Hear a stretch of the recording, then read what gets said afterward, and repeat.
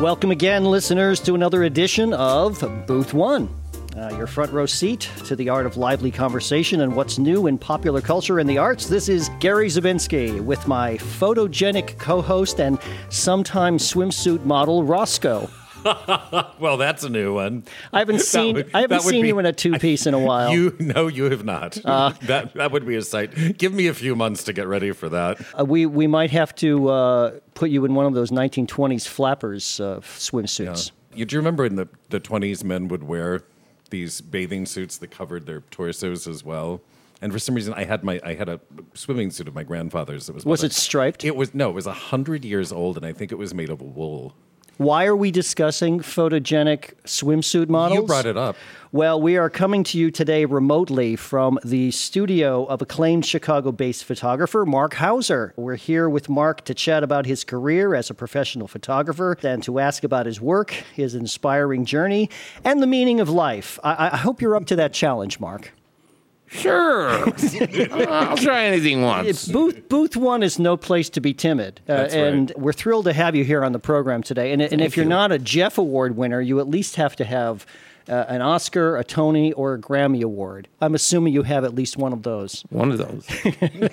We'll get to that. To be revealed. We'll talk about that. We have a couple of things to get to before we talk to you greater length, Marc. Let's discuss Hamilton. I know it's a dead horse. We keep beating it. But did you hear about what they're doing now with the scalper tickets? That you can only buy a 14-ticket limit now. This is on Broadway. And you can't sit at... We were there in New York, and remember, there were people in chairs, and they had tents, and they'd been sitting there all night. Well, you can't have chairs or tents outside anymore. And if you buy one of those tickets, like the day of, you have to go right into the theater. You cannot walk to the corner and sell it. I think that's probably a long overdue policy, don't you? I believe so, yes.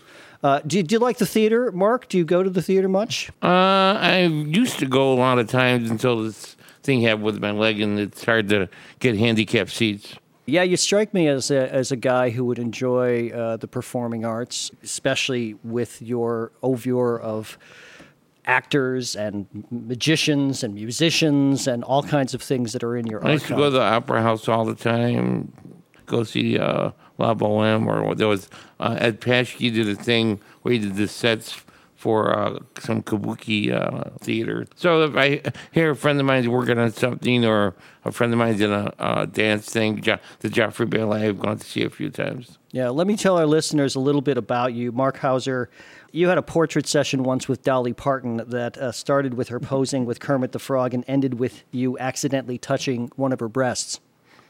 That's true. May I hold you for a moment? It was a strange moment, and I bumped into it, and then I said, "Oh, excuse me," and she said, "Don't worry, honey, I'm used to it." I bet she did, yeah. This veteran Chicago photographer has shot portraits of Woody Allen, advertising campaigns with Michael Jordan, Dennis Rodman, the likes of, and your photographs have been featured in Rolling Stone and Vanity Fair, and you've earned more than 100 awards, including a Clio and the aforementioned Grammy Award.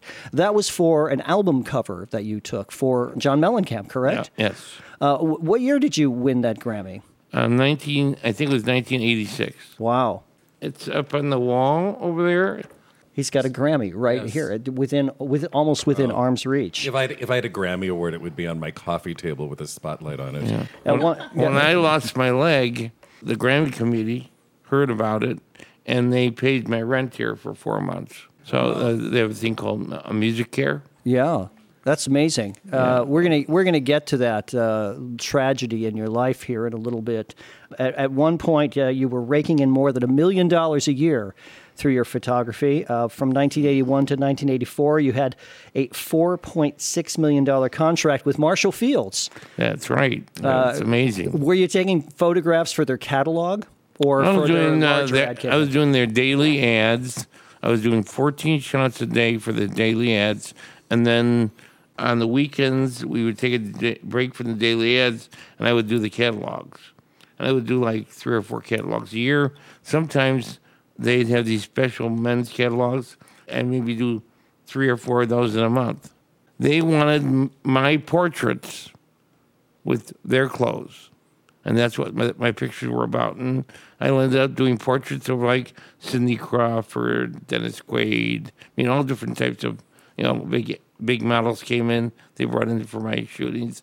And I would do portraits of them in the clothes from Ralph Lauren to, Vera Wang. Sure, anything that Marshall Fields was carrying that season. And, right. and they'd put them in that, and then you would do these celebrity photo shots, portraits. They were kind of fun things. Sometimes we dress somebody up like an Indian, or I shot Cindy Crawford in a boudoir scene with lingerie. I mean, most of my stuff was in the studio, but we went on location for some of the catalogs. Now you spend a lot of time shooting family portraits. Do you enjoy taking pictures of families? And I enjoy taking pictures. I assume they bring their children in. Yeah. Do you like children? Yeah, I love children. Do you like them more now that you're taking their pictures? I see you have a lot of early photographs from back in your career, back in the 80s, when you were beginning of a lot of teenagers. I assume people that you knew from high school and you're growing up on the north side. So you enjoy the family photography nature of what you're doing these days? Yeah, except the 2-year-olds. Besides that, they're all great. I love doing photographs. That's what's keeping me going. Yeah. What do you do to tame the 2-year-olds? I kind of out-scream them. kind of part of the thing that I do during my photo sessions is I overtake the scene. And when I'm photographing little kids, sometimes the parents get mad at me, but then they see that it works. You have to kind of like scare them. Oh, they get mad at you because you're frightening their children. That you did that to me, actually, when you took my picture a few months ago. I kept waiting to settle down, and calm and make pretty faces for you, and you just kept saying, do this, do that, put your arms here, lean over here. And it's like, my God, this man is exhausting me, and I just want to have my picture taken. And then I figured out, well, you've been taking my picture all along. I believe you shed a tear. I shed a tear. Yes, it's going to be my new headshot, a picture of me weeping. I've had a few people shed a tear. Yeah? Cindy, did you make Cindy Crawford cry? Only one time when she came here, she told the lady who was cutting the hair that day, can you give me a little trim? And they cut off 6 inches of her hair. And she was crying. Wow. Yeah, I would think so. That's her career right there. Yeah, she said that I have a shooting tomorrow with Vogue magazine, and they want me with my long hair, and this is going to really screw up my life. Roscoe, I want to move over to something that we saw recently because I think they're worth a mention. This is just digressing from Marc and his photography for a moment. We went to this brand new theater on Upper Broadway. That's Broadway in Chicago, not Upper Broadway in New York. A new theater that they've built in the middle of middle of nowhere. Yeah, it's like the middle of Blight, almost the urban Blight in Edgewater, and it's called the Edge Theater. It's not a theater company. It's the building. It's very modern, clean, beautiful sightlines, and I think we saw the very first show there. Yes. We saw something called Haymarket, an anarchist's songbook, which was about the Haymarket Square incident during the labor movement back in the 1880s. So quite some time ago, and it's a bit of an anniversary, 130 years or something. Yes. So quite an interesting show. It's a musical about anarchists and bombing and killing and things. It had a weird kind of sense of, I don't know, what would you call it? Rent to it? Yes. In an odd way. It was the Haymarket folk music version of Rent. All the actors played their own instruments, so they were, in fact, the band. They played multiple instruments, very talented group of people. But I think the Edge Theater needs a good shout-out. They're going to be booking many, many more things, especially for smaller theater companies in the city. Well, yeah, and what's exciting is a woman who has some money apparently decided she wanted to have a nice theater in that neighborhood, and they sunk some coin into that. It's beautifully. It was like being at the Goodman. Nice lobby, nice a proscenium theater. And a proscenium theater with a bit of a fly space. We could not much wing space, but they do have a small fly space. So it's going to be very sought after by a lot of theater companies. Yes, they're already booked through fall of 2017. There are a lot of very supportive people in Chicago. to the arts. There are. There are people that donate, the Pritzkers and people like that donate to do things for the arts, which is really great. There's one family that donated 17 Leonardo da Vinci's to the Art Institute, and I did a portrait of them for the Art Institute. It's amazing, some of the people and how generous they are. Wow. I want to give some people who are listening an idea of where we're actually sitting in your studio. You live in a solid brick building way on the west side of Chicago on Western Avenue here.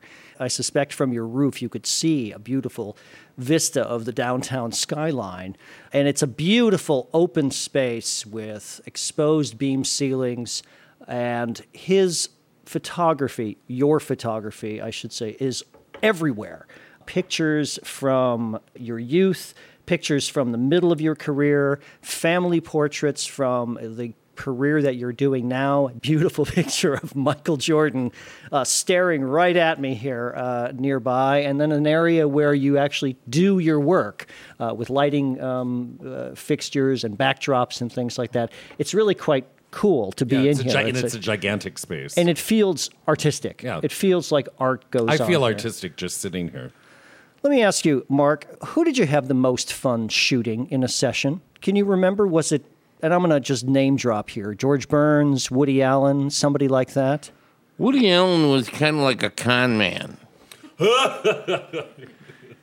I got there, and he was kind of like, I don't like to have my picture taken. I'm not going to give you a lot of time. I'm very busy right now doing a thing on the life story of Bob Hope. And I've been doing research for like the last few weeks. Marc, what do you think of Bob Hope? And I said, well, Woody, I really don't like Bob Hope. I never liked his comedy or anything. He says, I'm glad you said that, Marc, because I hate when people agree with me, because I don't like Bob Hope either. I just wanted to get your opinion. Woody Allen, I walked into this little room, and it was... his desk in his office is like the George Washington's original desk. On the wall, he's got like major pieces of artwork, but we removed everything from the office to show just him, and he just gave me that classic pose. I just said, I just need a picture for the cover of the magazine. Woody, and he just leaned over toward me and looked at me, and I got, that's it. And then on the way up, just so happens, he's in the Psychoanalytic Society building in New York. How apropos.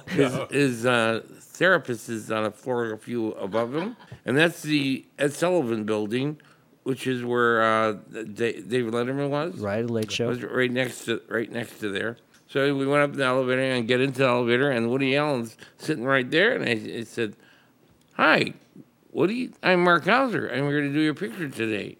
And he says, I just hate having my picture taken, Marc. He takes his glasses off, and he puts his hand over his face, and I take my little Polaroid SX70 and shoot that picture, and that's what they use for the cover of the magazine. Wow, that's fantastic. So, it's an iconic photo that you were referring to, where he's just sitting at a table in front of some sheer curtains. He puts his hand on the table, he puts his other hand on his chin, and he leans in, and it's the perfect Woody Allen looking picture. right at the camera. It's the perfect Woody Allen picture. Yeah. Who would you say was the most troublesome person you ever had a session with? Jim McMahon, the football player. The quarterback, the ex-quarterback for the Chicago Bears, who led them to the Super Bowl championship. Tell us why that is. Because he got hired by a computer game company to do a computer game, and he was the character in the computer game. And I got hired to photograph him doing all the poses for the computer game that they were putting into the computer game. And when he got there, I said, Jim, you got to take off the sunglasses. Uh-oh. And he says, no, I don't take off the sunglasses. So we got to take off the sunglasses because we can't have the sunglasses for this. For this. He says, well, I'm not taking off the sunglasses. So then I told the client, I said, hey, he won't take off his sunglasses. And it took a while, but he finally took off the sunglasses. But he did not want to take those glasses off. Were his eyes bloodshot or something? Or No, he just doesn't.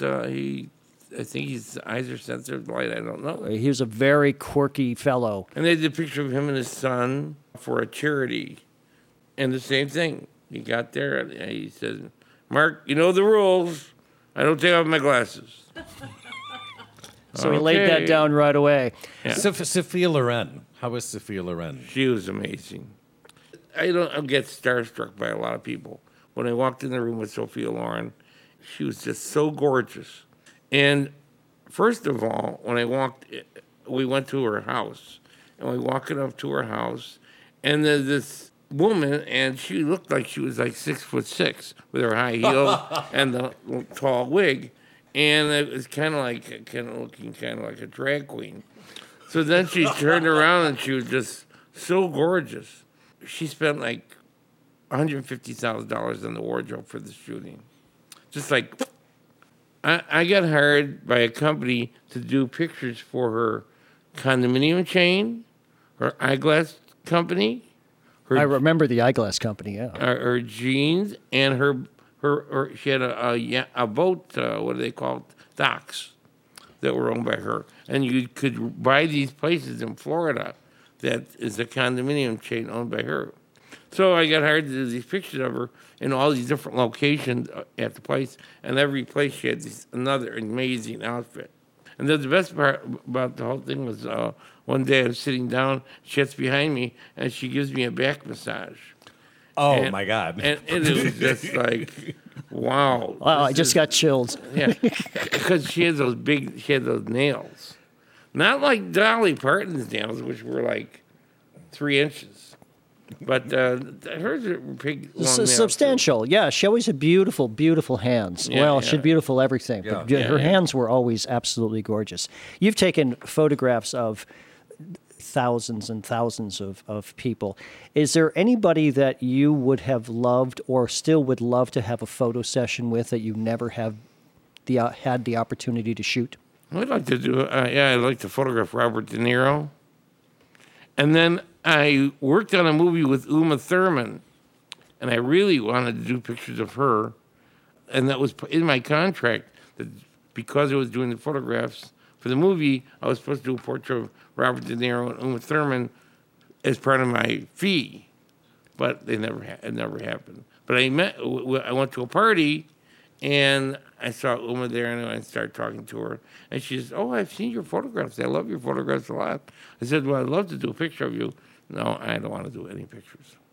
That's too bad. A lot of actresses don't like still photographs, or actors don't like still photographs done of them, because their genre is all motion.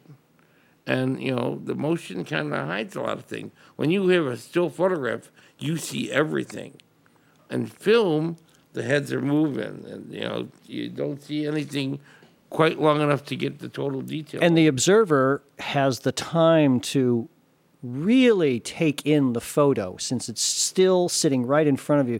You can really drink in all of the details and find the flaws, the personality, what that person might be thinking in their head, what's in their eyes, how their hands. And that's what my photographs are all about. That's exactly what your photographs are all about. You grew up here on the north side, in the north suburbs in Wilmette. Right. You went to New Trier High School, very popular high school. Lots of artistic people came out of New Trier. Many theater people, lots of artists.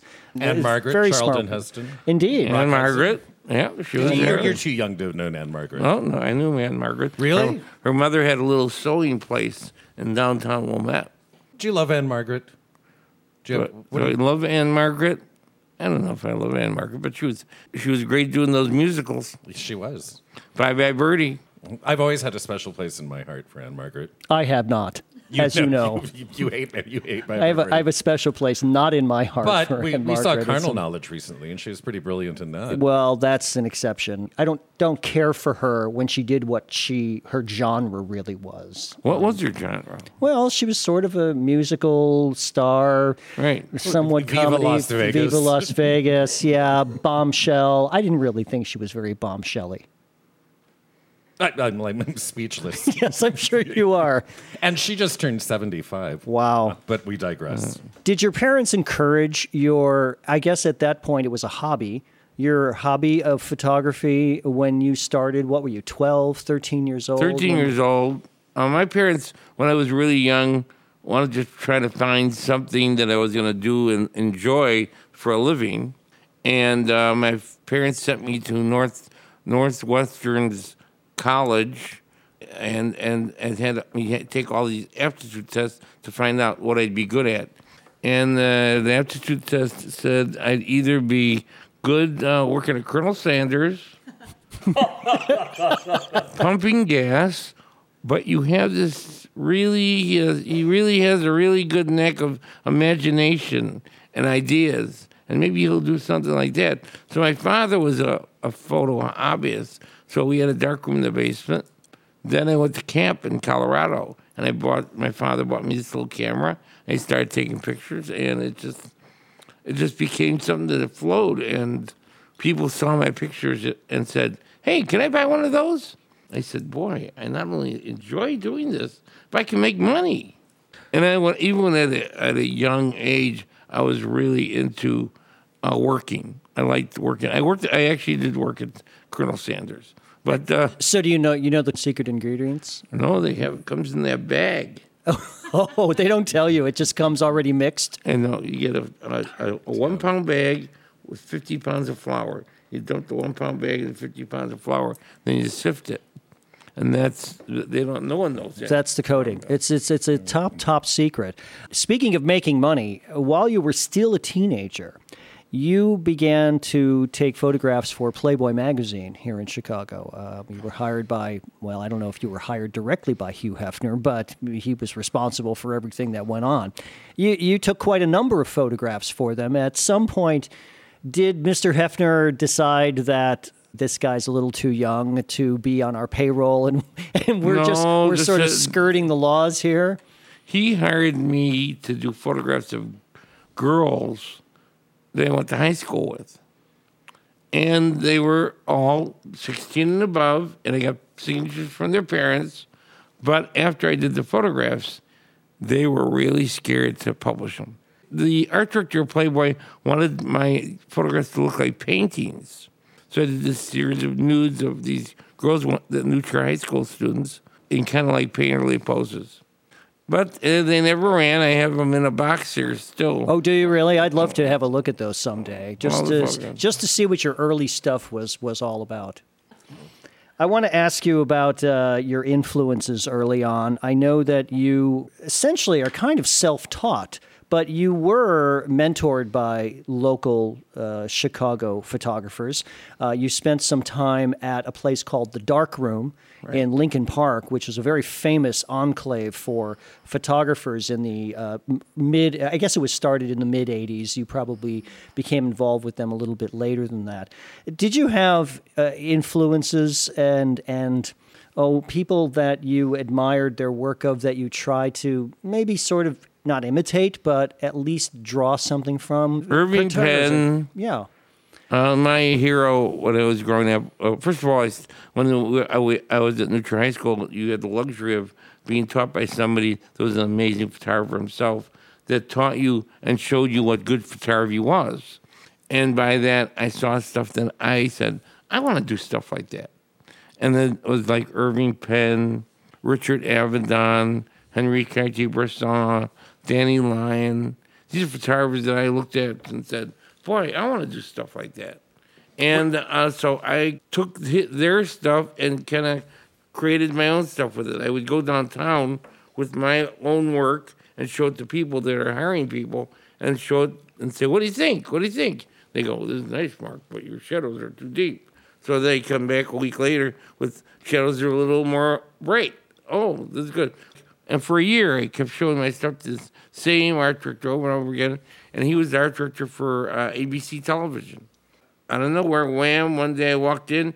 He said, I have the perfect assignment for you, Mark. I'm going to have you shoot all the newscasters on different locations. Just like it happened at Playboy, I had the right stuff at the right time and at the right place.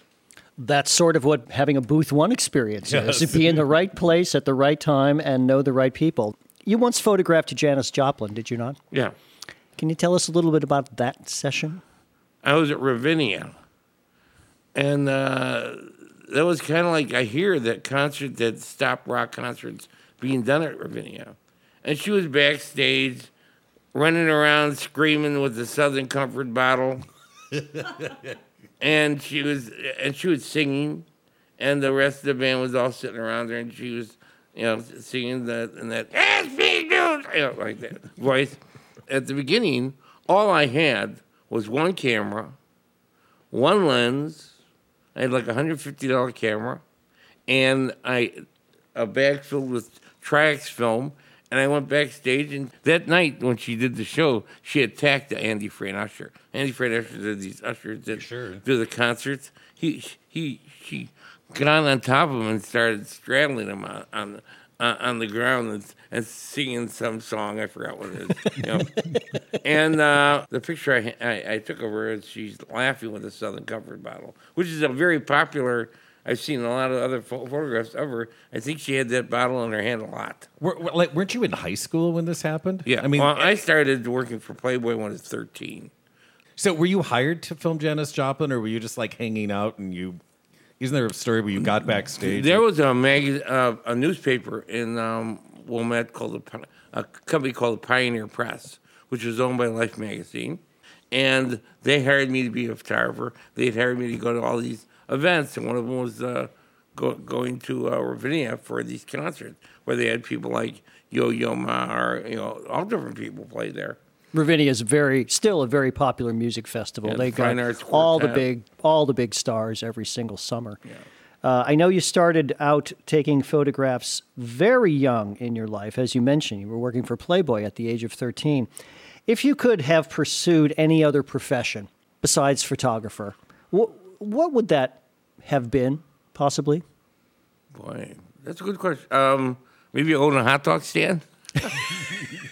Like our friend Larry Newman Jr. and his dad. Yes. Or one of those, my friend Donnie Medea owns a taco place over on Damon, and they have those trucks that go to the beach. Food trucks, yeah. Food trucks. I'd like to, that sounds like something that would be fun. It's a lot of work, I bet. Hauser's Red Hots. I just coined a name. I'm just throwing it out there for your consideration. Hauser's Bowsers. Hauser's Bowsers is even better. Wow. Here's a hot dog, and may I take your picture? Eating the hot dog. And then you could have pictures of all kinds of people eating the hot dogs. At one point in my career, me and a partner that we were doing digital work, we were going to open a hot dog stand and have my photographs all over the walls. And there's a lot of restaurants in town that it said Donnie Medea. The Dove has my photographs hanging there, and there was a place called the Steak Joint. Steak Joint on Wells. Oh yeah, they had my stuff hanging there. There's a lot, and then Second City, and a lot of places have my photographs hanging. There was one really incredible place, the Saloon. They owned 100 of my photographs. I want to talk about your philosophy of photographing people. Because I looked through your photographs and what you've said already, it's sort of about catching the essence of who the person is. And I'm thinking, well, he's more about that. And this is a picture that's not glamorous, but this is exactly the essence of Woody Allen. But I'm looking over here at this ginormous picture of Michael Jordan, and boy, that's a glamour photo. I would say that if people want photographs of what the people are really like that picture of Michael Jordan, that was like one of the first photo sessions I had with him. That was for the cover of ESPN magazine. When I got there, I shot that in the middle of a basketball court. And I put one of that chair that you're sitting in the middle of the basketball court. I put it right there, put my background down, set everything up, and I said, Michael, just sit down there. So he was sitting there waiting for me, and as he was waiting for me, I just kept taking pictures. And he was looking down at the ground. And then I said, hey, Michael, look up me. And then he hated when I screamed at him. He hated. I would say yes. Say yes, Michael. Marc, stop with the shouting. It's like tugging on Superman's cape. You just don't do it. He says, Marc, are you a professional? I said, yeah, I'm a professional. He says, I'm a professional too, Marc. And us professionals, when we do it right the first time. So I'm going to give you one roll of film for each ad that you're doing of me today. And I had one day with them that I shot ads for 6 different companies. I had one big studio that was 15,000 square feet, and we had different sets all over. You would go from one set to the other. And it gave me one roll of film for each set. Wow. And then he said, well, I don't have a lot of time today, Mark. I got to go to the golf course. Yes, he had two passions, basketball and golf, and I think he still does. Yeah. That photo of Michael Jordan is beautifully lit. Is that your lighting? Is that an accident? Is it something you were able to do? That's exactly what, when I was looking at the work of these people, Irving Penn, Richard Avedon, all these other photographers, one thing I noticed was this amazing light.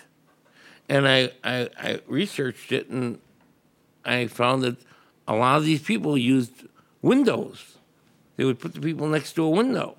Well, the problem is that when you get a job at 8 o'clock at night, there's no light from the window. So I created a light that imitated window light. And that's what I use now. Oh. And it's kind of like I have a consistency. I bring people into my world. Like Irving Penn has this book called World in a Small Room. And when you walk into this controlled situation, it doesn't matter what you do in that situation, the exposure's right, everything's right. Like with Woody Allen, I had him lean on this table. Well, I took a meter reading with the camera, and the meter said 16 at the edge of the table. So I knew that any time people get to the edge of the table like that, the exposure is going to be right. Now, my job was to get something special out of the people while they're in that zone. That's what my photographs are about, creating things within the zone.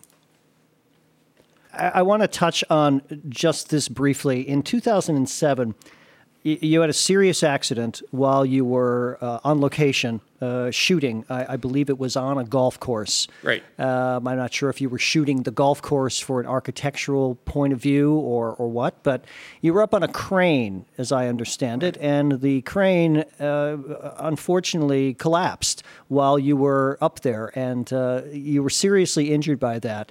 And you still bear the results of that. Your leg was damaged, some damage to your right eye. How did that affect your approach to your career and profession? Was there a time when you said, well, it's over for me, it's done? Or did you just fight through all of that? I never said it's over for me. The big thing is that there was a period of time when I couldn't work. I couldn't walk on my leg. They had to wait till the leg healed back. I went to a guy, and he says, I'm going to save your leg, Mr. Hauser, but you're not going to be able to walk on it do anything for 3 to 4 years. So I had no support in my leg, and then they had this support system that they built. And that lasted 5 or 6 years. I used that support system. And then one day, I got a blister inside that support system, and the blister turned into gangrene, and then they had to remove my leg. One thing throughout my whole life and my whole career, my father told me, I had 2 people in my life. My father was the businessman. My mother was the creative. My father would say, if you don't scream your name out to the world, nobody else will. So when I first went out there, I went to every place I could, from Playboy to Vogue. I would get on an airplane when I was a kid to show my work to magazines in New York, just to say, hey, I'm here. I want to do your photographs. Now, I didn't get a good response in some places. I went to this Condé Nast, and this lady said, well, Mr. Hauser, I love your photographs, but you should be an architectural photographer. So that was her opinion, but then 2 weeks later, I got a call from Condé Nast to do this whole series of portraits for him. So you just never know. I did a lot of theater stuff for the Guthrie Theater and Goodman Theater and Steppenwolf for magazines in New York. So you just never know when that phone rings what's going to happen. It's kind of like those guys at Pawn Stars. They say, You never know who's going to walk in that door and what they're going to walk in with. When my phone rings, I never know. It could be Woody Allen. Above me here and over my left shoulder, there's a framed caricature of some eyeglasses, and below that are some actual eyeglasses. Are those George Burns's eyeglasses? Yeah. I did a photo session with George Burns for Caesar's Palace, and every day he would go down in Caesar's Palace and he'd play gin rummy. And he had these two female bodyguards with these humongous breasts, one on each side of him, and they would lean over him like this. They were his bodyguards. And then when I went to his office, I saw there was a pair of broken glasses on the nightstand, and I said, "Hey, George, you think I could have those glasses?" Sure, Mark. Yeah, you can have the glasses. Now, he never smoked those cigars. They were just a prop. They're always unlit. He just had them. Yeah, he just had a cigar in his hand. So then when I did it, we were sitting at a table, and on the table, I don't know if you've ever been to some restaurants, they put that paper on the table. And he just took like a crayon, and he drew this pair of glasses with a cigar. And that's what's the drawing of the ensign George Burns above the absolutely priceless. I love that piece here. It's such a compliment to the hundreds of portrait photographs that we're surrounded by. You've been living in Chicago for a very long time. Yep. Name me 3 of the best things about being a Chicagoan and living here and breathing here and working here, besides hot dogs. Loyalty. People are really loyal. People have been really good to me. People, during this whole time that I'm having all these problems, people have come to my rescue, and people have come to me and said, "Hey, I got an idea for you." When I came back after the fall and I couldn't walk, and after all the medical bills and stuff, even though I got insurance money, it never covered enough. So when I came back, I lost my building, I lost everything. I needed to get some work. A guy named Joe Shanahan, who owns Metro, came to me and he says, "Hey, we're doing this charity thing, Mark, with Groupon, and maybe you and Groupon could get together." And I was the first photographer to ever do a elaborate Groupon. So they said, "Hey, why don't we do a Groupon with you, and we'll see what happens. We'll charge $98, and we'll give, instead of Groupon getting the half that they usually get, that'll go to the charity, and you'll get the other half, Mark." Well, little did we know that in a matter of a week, I sold 650 of them. Wow. That's a record even for anything on Groupon, I think. Wow, that's fantastic. I sold 4,800 portrait sessions with Groupon. Besides loyalty, what else is great about being a Chicagoan? I lived in New York for a year. I lived in London for a year. I lived in California for a year. I lived in Texas for a while. But what's really great about Chicago is anywhere you go, it's like a small town. You just meet people, and people go out of their way to help you. I go into places, "Oh, Mark, if you need some help, well, sure." And then a lot of people don't even know who I am, or they come here and they say, "Hey, we need your picture." But, people are always, as I said, especially the arts, there are a lot of people that are out to help the arts. People that help people. It is a small town. Roscoe, it always amazes me when we go out to the theater or a restaurant. 9 times out of 10, I'll hear you say behind me, "Why, hello." And it's somebody you haven't seen since you went to high school in DeKalb or something, or some long-lost friend from college, or even a workmate. And I mean, this is a big city, but you're always running into...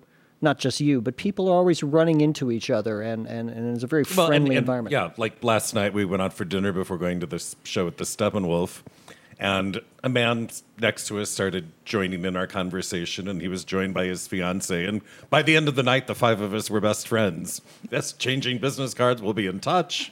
Yeah, it turned out Betsy and the woman knew a friend in common, and the woman had just sung at a memorial service for someone they knew. It was crazy. But it was fun. And then I ran into a coworker, and then we saw a movie star at the bar at Steppenwolf afterwards. Somewhat of a movie star, yes, and a television star. Are you sad that Marshall Fields is no more? Oh, yeah.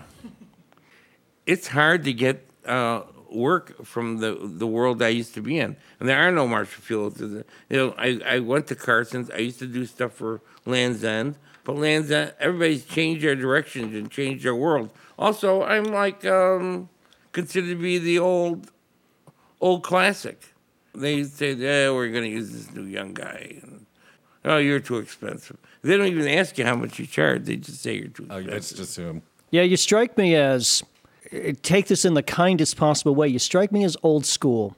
You're someone who I think misses the old Kodachrome film, the Tri-X film in your bag, rolls and rolls of it. The digital age is upon us, and there's no escaping it, is there? When I used to do portraits at my old studio, and we used to shoot film, I used to shoot a roll of film for a portrait for when people came in with a family. Now with digital, it's such, people are so used to it.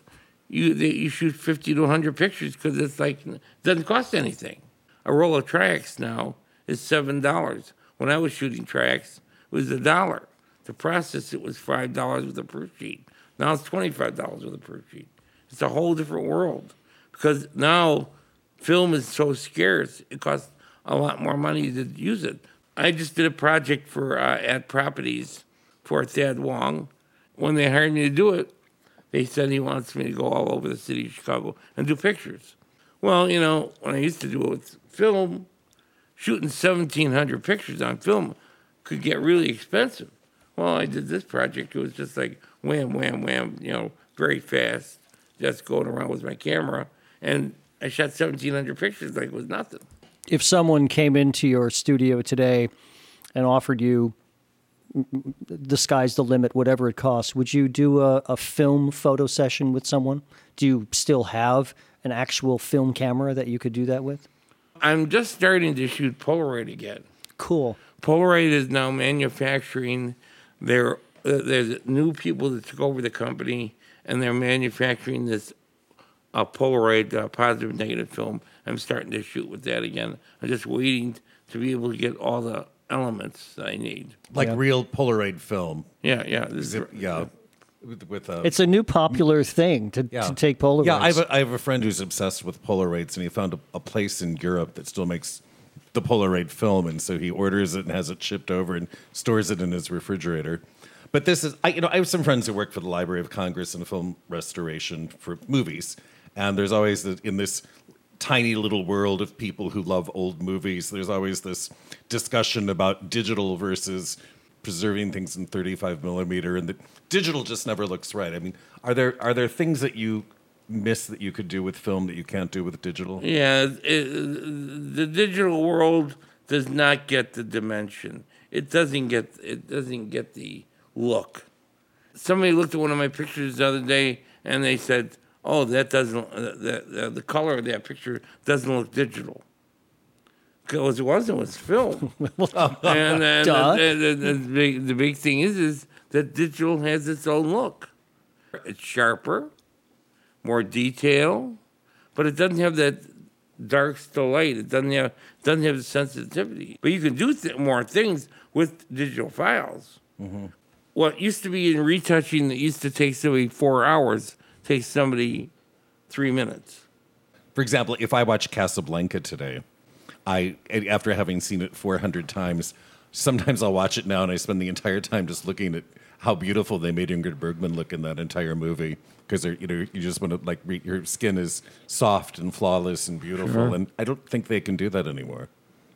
Another great example of someone who glows in the movies is Claudette Colbert in the restored It Happened One Night film. Sometimes her face looks like it's made out of platinum, and her eyes look like they're diamonds. It's a spectacular effect, and you're right, you can't get that kind of thing with digital. I she miss smiles and her teeth glisten. You have to turn away almost. Old-time movies have their own different look, though, the way they used to light them with those big old Mo Richardson spotlights, and it just had that glow to it.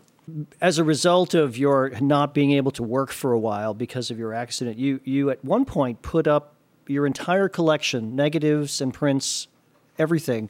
You put it up for sale, hoping to get offers, and I don't know if you were doing auctions or working with a gallery or not. How much of your archives did you part with during that time? I didn't part with anything yet. Really? I was offered, one company offered to buy everything, but they didn't offer enough. And a woman that appraises for Christie's and Sotheby's appraised my collection. And it was a pretty serious amount. I didn't even realize it was worth that much. But now it's even worth more.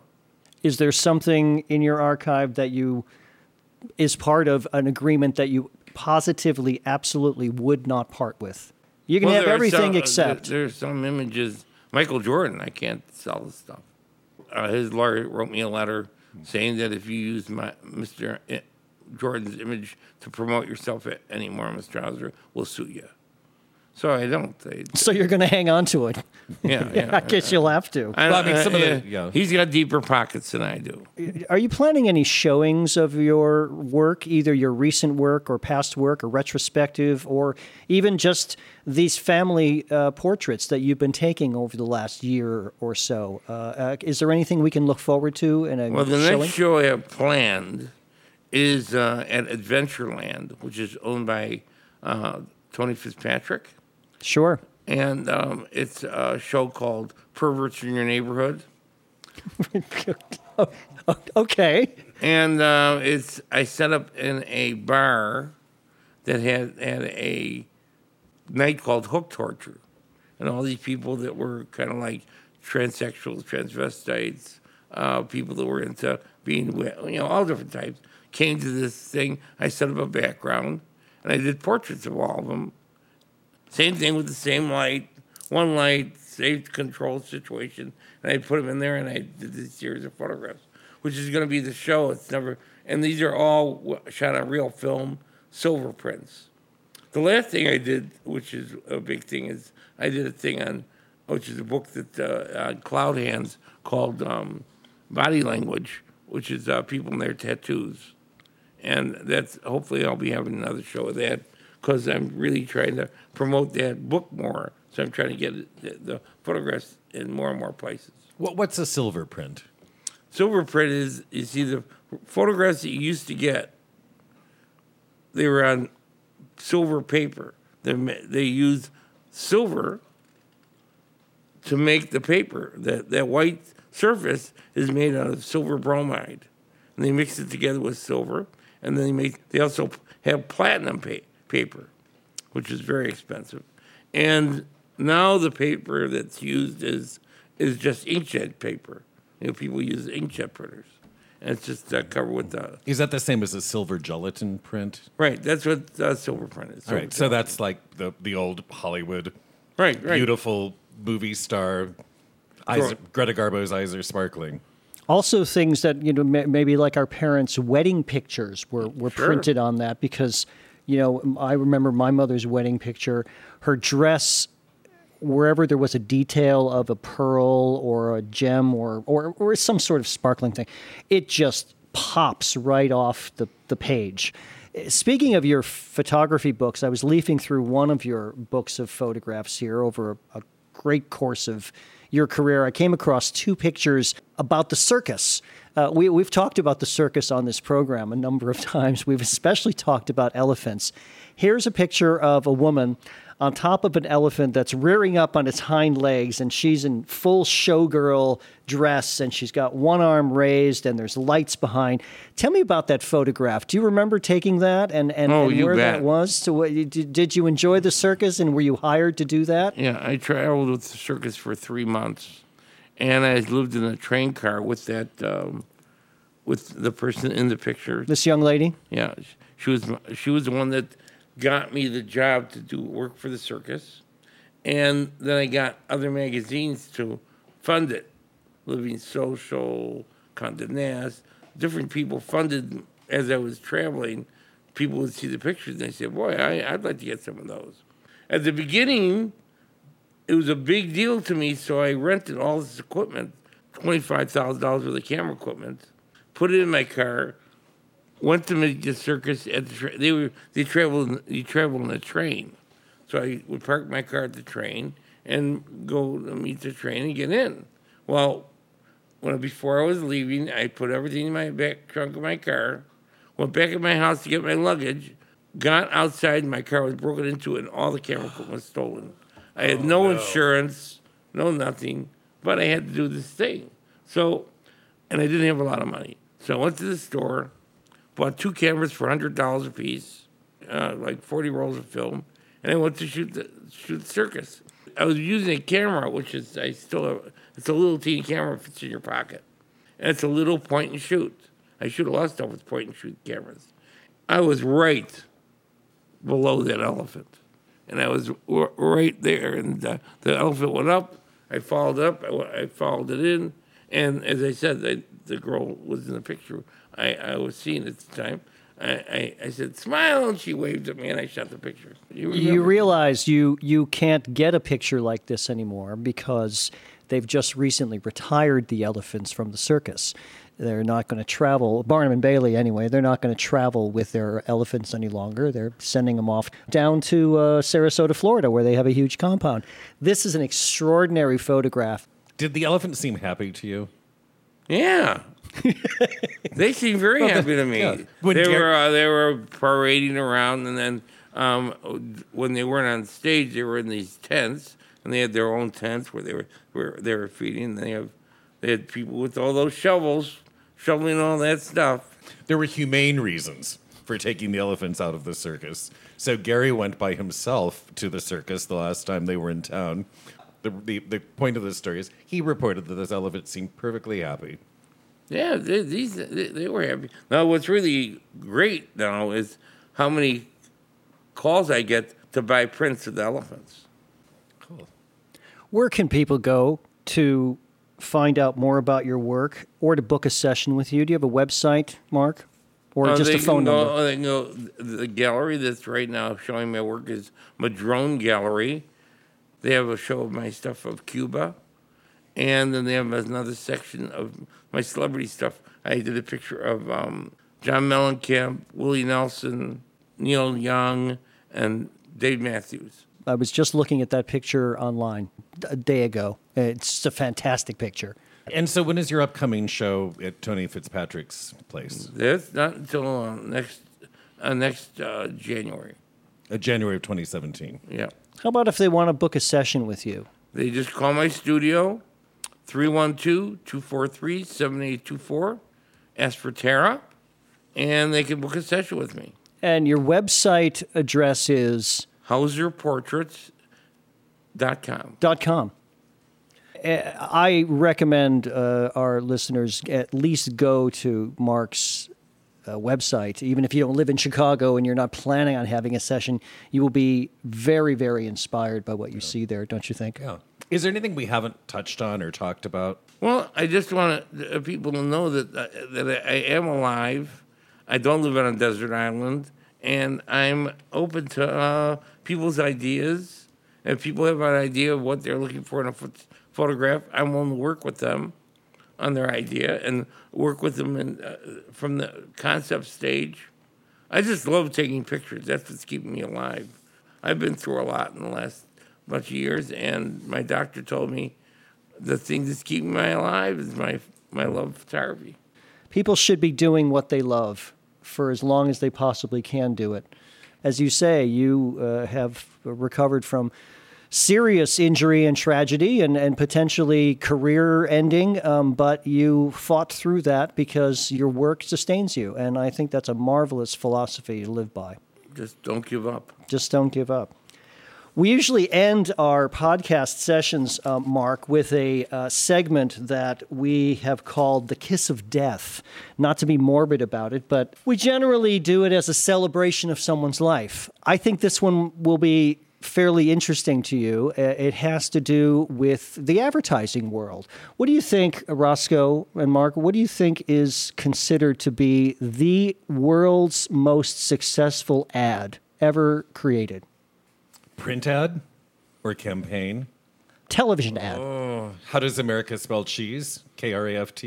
That's a pretty good. You always have cheese on your mind, don't you? What do you think, Mark? Do you have any idea what it might be considered the world's greatest television ad ever created? Where's the beef? That's an excellent one. Where's the beef?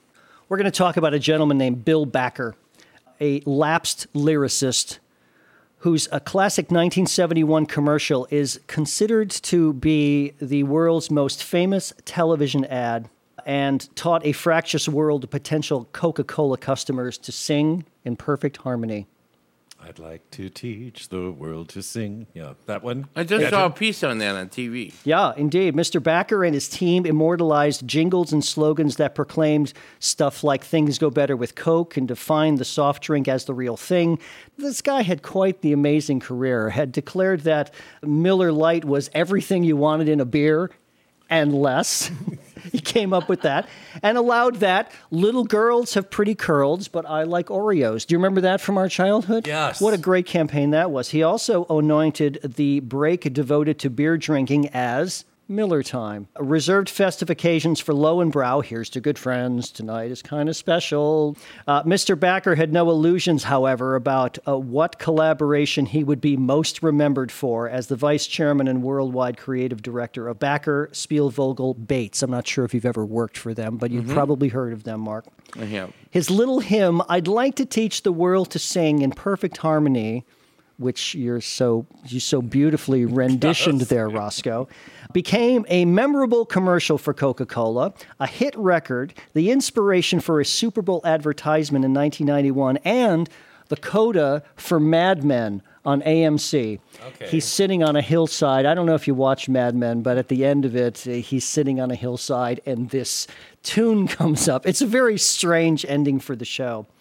Here's how it all happened. According to his account, he was on his way to London in January of 1971 to meet with the songwriters Billy Davis and Roger Cook when his flight was diverted by fog to Shannon Airport in Ireland. The next morning, Mr. Backer was stunned to see the diverse group of passengers who had been angry the night before cheerfully conversing in the coffee shop. People from all over the world, forced by circumstances, were having a Coke or a cup of coffee or a tea together, he wrote in his book, The Care and Feeding of Ideas. That's a great title for a book. They were making eye contact over a Coke, and they were keeping each other company. That was the basic idea, to see Coke not as it was originally designed to be, a liquid refresher, but as a tiny bit of commonality between all people. So by the time he flew to Liverpool, because it was still fogged in London, he recalled, I could see and hear the song that treated the whole world as if it were a person the singer would like to help and get to know. I'm not sure how the lyric should start, he said, but I know the last line, and on a paper napkin, he scribbled, I'd like to buy the world a Coke and keep it company. You can't make this stuff up. Coca-Cola's president deemed it too sappy. Did you think it was sappy? Well, yes. Coke bottlers hated it. So Mr. Backer persuaded the company to try a video version instead. Harvey Gabor, a young art director, envisioned a diverse chorus in native outfits lip-syncing. A cast was rehearsed at the White Cliffs of Dover. But after a 3-day downpour, production was shifted to a hillside outside of Rome. And at first, hundreds of impatient and parched school children unceremoniously stampeded to grab free bottles of soda. So a new cast was finally recruited. The commercial became a success, and recordings by both the New Seekers and the Hillside Singers with references to the Coke removed. They actually had a real song of that. It hit the Billboard charts. Mr. Backer, William Montague Backer, was born in Manhattan in 1926 to William Bryant Backer, who was a real estate developer, and the former, this is his mother's name, I love his mother's name, Ferdinanda Ligere. It's a real movie star name. He wrote musical comedies in high school, served in the Navy and graduated from Yale in 1950, and he hoped to become a songwriter, but his mother persuaded him to go into a more legitimate business. and it wasn't photography. It was real estate. And so he did for a while. He then started a jingle business before leaving for Columbia Pictures, but he was so critical of the commercials being produced there that he was fired. And his boss suggested an ad agency. After Mr. Backer retired, he moved to Virginia, where he owned thoroughbred horses. That's the life of Bill Backer, who taught the world to sing. Not too bad. Marc Hauser, it's been a pleasure spending time with you in your beautiful studio here and being surrounded by all your work. May we come back again sometime? Anytime. May we come back and have our pictures taken? In swimsuits? Yeah, the swimsuit. The swimsuit edition. Booth 1, the swimsuit edition. I can see it now. I have a body for radio. Yes. It would be a bold and brave and daring thing. And Marc would capture my true essence. Are there any other pearls of wisdom? Keep fighting. Be nice to Cindy Crawford. Don't cut her hair. Don't cut Cindy Crawford's hair. Marc Hauser. It's the real thing.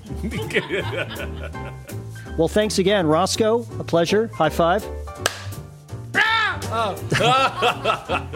Thanks to our producer. I want to be sure that you know to follow us on Facebook and like us on Twitter and email us at alist@booth-1.com with your comments, your pictures, your Booth One experiences. We love to hear from our listeners, and we will respond very promptly. Thanks again, everyone. Thank you, Roscoe. Thank you. This has been Booth One. Thanks.